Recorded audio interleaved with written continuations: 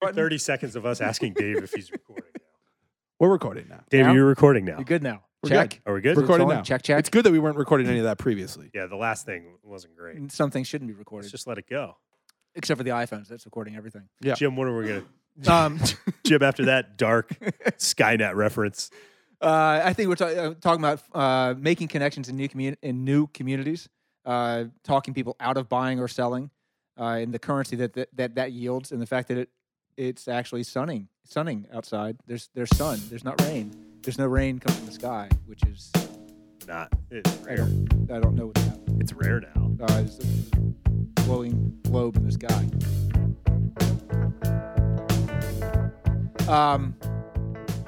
No, I mean, so I with a woman a couple weeks ago came to me, different state, wanted to be in the Charlottesville area, and wanted to be because her kids were moving to Central Virginia, and she wanted to for this period of her life wanted to follow her kids, sort of. And we spent a Saturday afternoon, a good solid 3 hours, talking through what the market is like here, transitioning job, self-employment job to this area, building that business, finding a house, finding a community, whether it was going to be the right fit and whether this was going to be a community where she would be happy and she would be comfortable. And also, and this is the part where I really had to provide some blunt truth, she wanted to be in a city where when her kids aged, that they would follow her. What do you mean by that? That she wanted to be in a place where she was, the city itself was vibrant and enticing enough from an employment perspective and from a society perspective that her kids would want to move to be close to mom. It doesn't work that way. No. That's a really weird prediction. No, I mean, it's hard to do, but it was interesting because I spent a long time with a set of folks, and it was more about real estate market. The market's doing this. Here's what the houses are like. Here's what you can expect, and here's the economy. And that was probably 40 minutes of the whole thing, and the rest of it was talking, sharing my life experiences that I could commiserate with her to a certain degree, but also provide guidance where she would end up after 3 hours, leave, have a good time, whatever, and then the next day sent me the email that I fully expected to get. Thank you so much for your time. You were immensely patient. I appreciate all the insight and knowledge you gave. I'm not moving to Virginia, which was absolutely the right decision for her at this stage of her life. Yeah. But it's something that she needed a professional to sit down with her and talk through mechanics of the market, what what life is like here, but also what she could expect further in life as her kids aged, and her kids had kids, and they established their lives where they are, and then had to. I mean, I think it's harsh, but it's true to say it's a fallacy to think that the kids are going to follow the parents. Yeah. I mean, you build a nest, and then you put kids in the nest, and then you spend your life getting them to be prepared to leave the nest. You don't move on and build a more enticing nest to try and woo them back. Like That would be fun, though. Oh, no, man. I don't really understand this concept at all. Like, I've talked with my kids about, like, living in European capitals and stuff. Like, I'm not, and they're, like, 10 and, like. When you're 13, you're done. Like, my wife is, like, had a very different take on it. She's like, no, like, I'd love for them to, like, live around us. Like, I'd really like to go visit them and somewhere really cool. Like, look, give us a reason to travel cool places. live in Brussels, like, whatever. I don't care. Like, I hear it's nice. I don't know. Like, I mean, whatever. I don't understand that idea at all. But, like, I don't, like, the idea that you would try and be predictive of that is kind of out there too. I think it was wishful and hopeful. I mean, I think it's something that, it's, I mean, a lot I've said before here and lots of other places. A lot of what a good realtor does is it's being a psychiatrist, not a psychiatrist. They give out drugs. Psychologist. I don't give out drugs. As far as you know, that didn't feel like a disclaimer you had to make. Often, no. I mean, I think it's something that through what we do is it's really listening and actively listening, and really it's pushing questions back on them for them to figure out. Right. And just asking the right questions at the right time. But it was funny. In last week, I've interacted with 4 sets of buyers who are all looking for a house for them and their kids and an in-law suite. Yeah. Because you're starting to see where, nobody's getting any younger. And the boomer population is getting to the point where a lot of the older boomers are starting to be either divorced, separated, or widowers. Right. And they're looking they're looking for a place to go and nest, if you will. Yeah. And the kids are the ones who have that responsibility of, I have to house my parents. This is my role now. And it's something that you're seeing.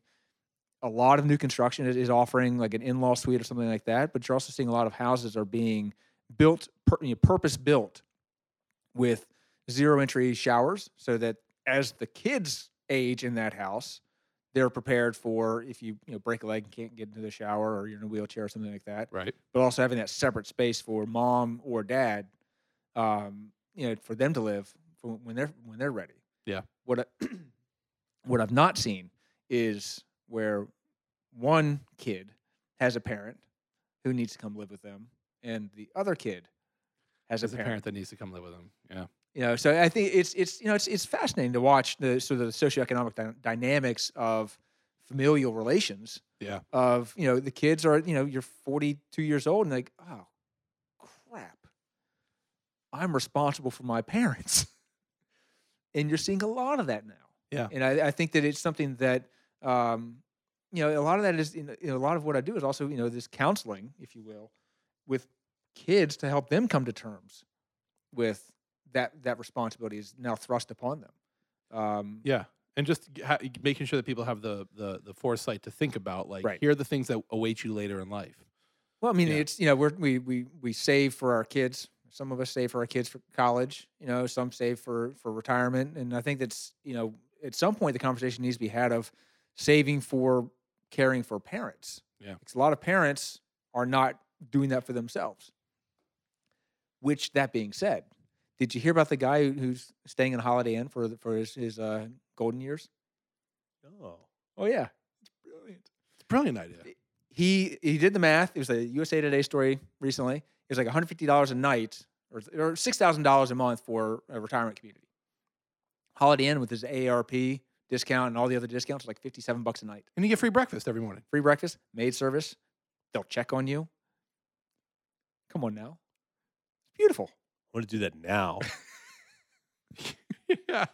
Just 1 week a month. Just go and hang out for a week and go to a Holiday Inn and just be waited on. It's great. Gotta get that AARP discount, man.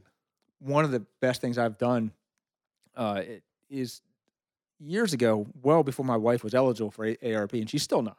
But I subscribed to AARP magazine on her behalf. And how did that go over? It is the gift that keeps on giving. Oh. Oh boy. But no, it's something I think that a lot. I was talking to we're doing the Nest. We're doing our own podcast. Right. Sweat the Details. Right. And one of our recent conversations with a good friend of mine, Jeff Turner, and he was talking about how the value he sees in realtors is often, it's when we get paid when we close on a transaction. But he was saying that the value he sees is when, a realtor talks about talking somebody out of buying a house or selling a house, because it's not all, I advise against moving because moving is an awful, horrible experience. Right. But it's not, buying or selling a house is not often the right decision. Well, when you're in a position like when your job is a client-based relationship and you're actually working with your client in a way that, like, I'm advising you to do something that will not benefit me financially today, it immediately establishes a tremendous amount of trust that, like, I'm your client and I know that you have my best interest in place and not your own personal interest in place first. And that, like, that just establishes a tremendous amount of trust. And so, like, I can totally see how that means that, you're building a reputation for people knowing that, like, Jim's going to look out for what's right for me and my family, as opposed to Jim's going to look at what's going to be the best way for him to get every dollar out of a closing as quickly as possible. Right. And there's no there's nothing in the real estate book, like the one book I studied, 19 years ago when I started. There's nothing in there about any of this stuff. And It's all learned experience through the mentors that I've been lucky to have about how to practice, and knowing that it's a currency that's going to come back. Hopefully, that's my long con of of getting people to understand that I'm not here. Again, my assistant wrote a story a while ago about how she was kind of flummoxed by the fact that I really don't care about myself in the regard of my clients. Like, my total focus is making sure that my clients make the right decision. Yeah. So it's I don't know, it's fun and not financially rewarding, obviously, but it's at least immediately. But there is a good feeling of seeing somebody listen to the guidance and the conversation we have, and then say, okay, I thought I was going to do this one thing, and now I'm going to do this completely different thing that I wasn't even thinking about before, that ultimately is going to be the right decision for them. So it's I don't know, sometimes the best 3 hours of my time is with someone who doesn't really know what direction they're going to go, and helping them choose, hopefully, if not the right path, not the wrong path. Yeah. That's got to be a rewarding feeling. Yeah. Hey, everybody. Wanted to take a quick break to talk about Rockfish. We are a new music entertainment company in Charlottesville, Virginia, and are producing records with independent artists. I'm sure you're all aware that the music industry has changed pretty dramatically over the last 10 plus years. In some ways it's been rough, but frankly, we view it as a good thing. Artists are able to create more music for fans than ever before with less barrier for entry. However, the larger industry has pretty much given up on developing artists, only signing bands that have proven themselves. And we viewed this as an opportunity to work with independent artists to provide resources to make great records for the fans and create a closer connection between artists, fans, and the recording company. It's really pretty simple. Inside, you not only get the records the artists make, but all kinds of rough tracks, alternate takes, bonus material, and more. The goal is to let fans access all of the stages of recording an artist goes through. So check us out at rockfishmusic.com and subscribe. If you're a music fan, this is an amazing way to access new music and directly support independent artists.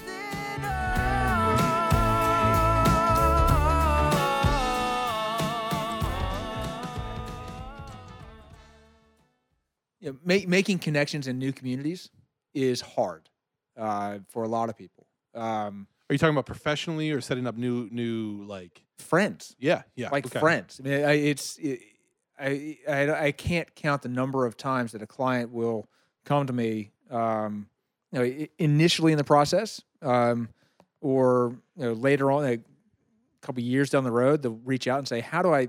It sounds silly, but it's not. I mean, how do I make friends? Yeah. How do I put myself in a position to create friendships and long-term friendships in this community? Yep. I saw a client of mine recently said, and it was really interesting. She said she wanted to move to a community, and he was nodding in ascension. And she said, "I'm yearning for the kind of community that I perceive to be in this neighborhood."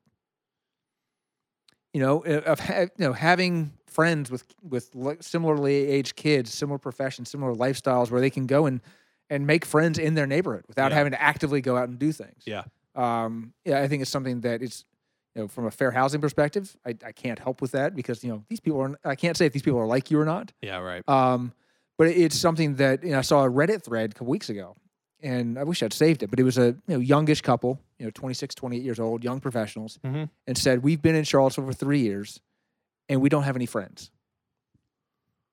How do we make friends?"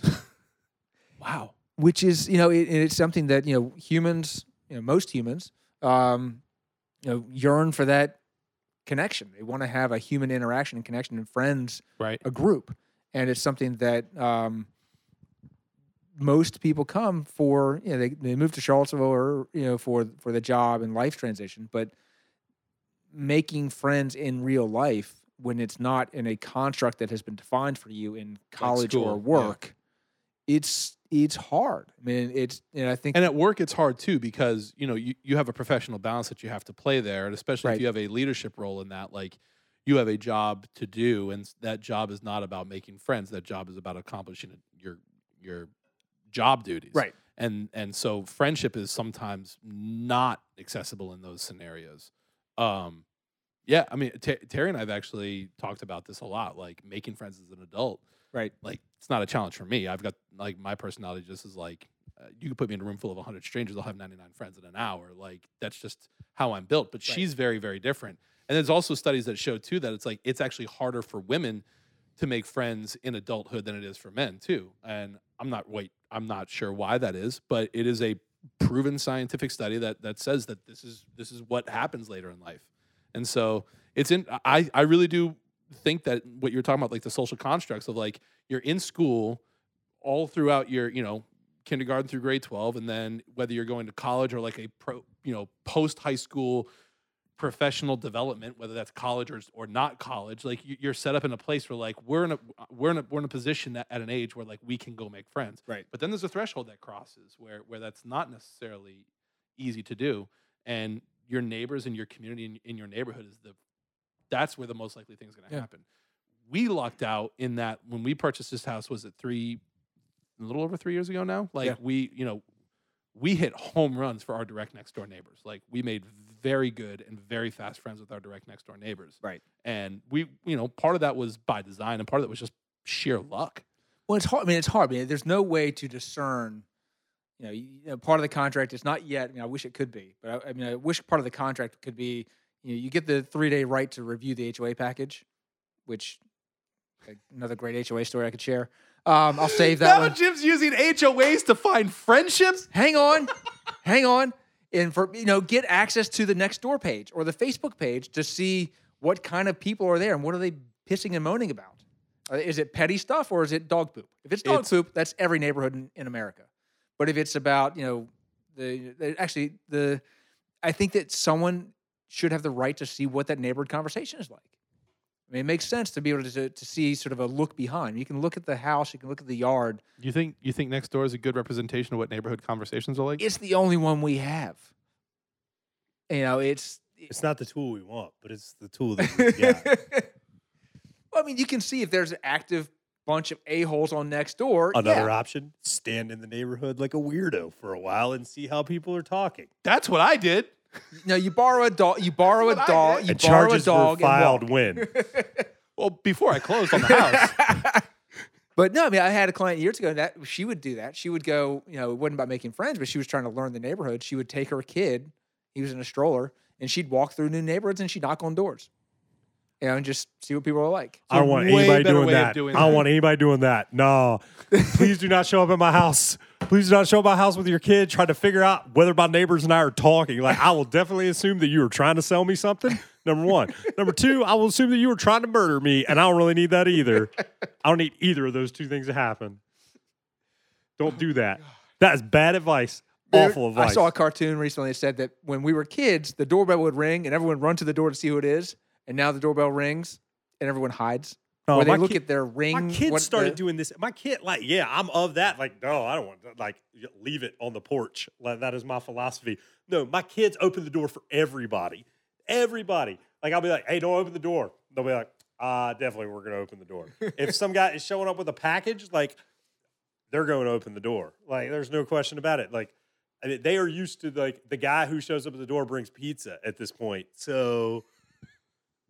they're opening that door, it's over. And I can't say it. People, oftentimes, Harper will come back and go, there's a guy at the door looking for you. Tell him I'm not here. So, yeah. Is he armed? Yeah. Maybe don't do that. Maybe don't open that door. No, I think this is an indication that your children are better people than you are. 100% and it's really, really good that your wife is raising way better people than who she married. No doubt. But no, I mean, so getting back to making friends, I think it's something that people investigate when they come to the area. I think I did a story about this years ago. Places for them to go that aren't bars to meet people. Yeah. And I did when I used to play soccer. There's a social group there. I ride bikes now. There's a group there. Seville Social is a local soccer. They've got kickball. They have. I think I read the rules for kickball where don't bring your beer on the field, which sounds amazing. Flag football. I mean, I think that you find a thing, knitting groups, that you're going to find people that do things that you like. Book clubs. I think my friend said that it's a way to get out of the house to meet people in the neighborhood. If there's a book club. So it's just it takes action to make friends. Yeah. But I think that more of my clients are coming to me with the understanding that it's something that they are striving for, they're yearning for, and this can take some active participation on their point because someone's certainly not in Bart's house. They're not going to knock on your door and say, "Hey, can you be my friend?" Yeah. I was literally having this conversation with Terry just the other night where we were just talking about, to be in a relationship or a friendship with somebody, you have to be an active participant in that relationship. Right. And this is where I push back on your let's go investigate what next door looks like to figure out what the neighborhood looks like. I think it's a terrible misrepresentation of what the neighborhood actually looks like because it's not an active engagement in your neighbors' lives or in your friends' lives at all. Like you have to be an active participant in those things. Right. And that's also choosing where Bart is a terrible friend because he's not actively allowing people into his life. You also have to actively let people into your life. Just out of nowhere. Man, I did not see that truck coming. But it's here now. But now the elephant's in the room, isn't it, Dave? You just open up the door and let him in. He was like, "Hey, do you want to be friends? Here comes the elephant." Lord, this is weird. No, but it takes being an active participant in people's lives, and it takes actively letting people be a part of your life at the same time. Well, I mean, it's one thing that I've not had people take me up on this as often as I thought they would, but doing this for what is it? You may have two responders right here. No, you might have. When I have clients, they say we want in the neighborhood. What's it like? And I was showing a house yesterday in a neighborhood out here, and I looked across the street, and it's good friends of mine. Yeah. And she had just put on Instagram before and after pictures of what they'd done to their house. Awesome. Which I used to help my guys see, this house is dated, but this is what you can do. And it's right across the street. But, if they'd asked, that I could have made an introduction and they could have a real conversation about what life is here. I think that having all the technology in the world, Nextdoor, godforsaken Facebook, whatever, is the human interaction is the learning experience to know whether it's going to be a good place. So if it's a neighborhood that you're looking for, ask somebody to introduce you to someone who lives there. You can talk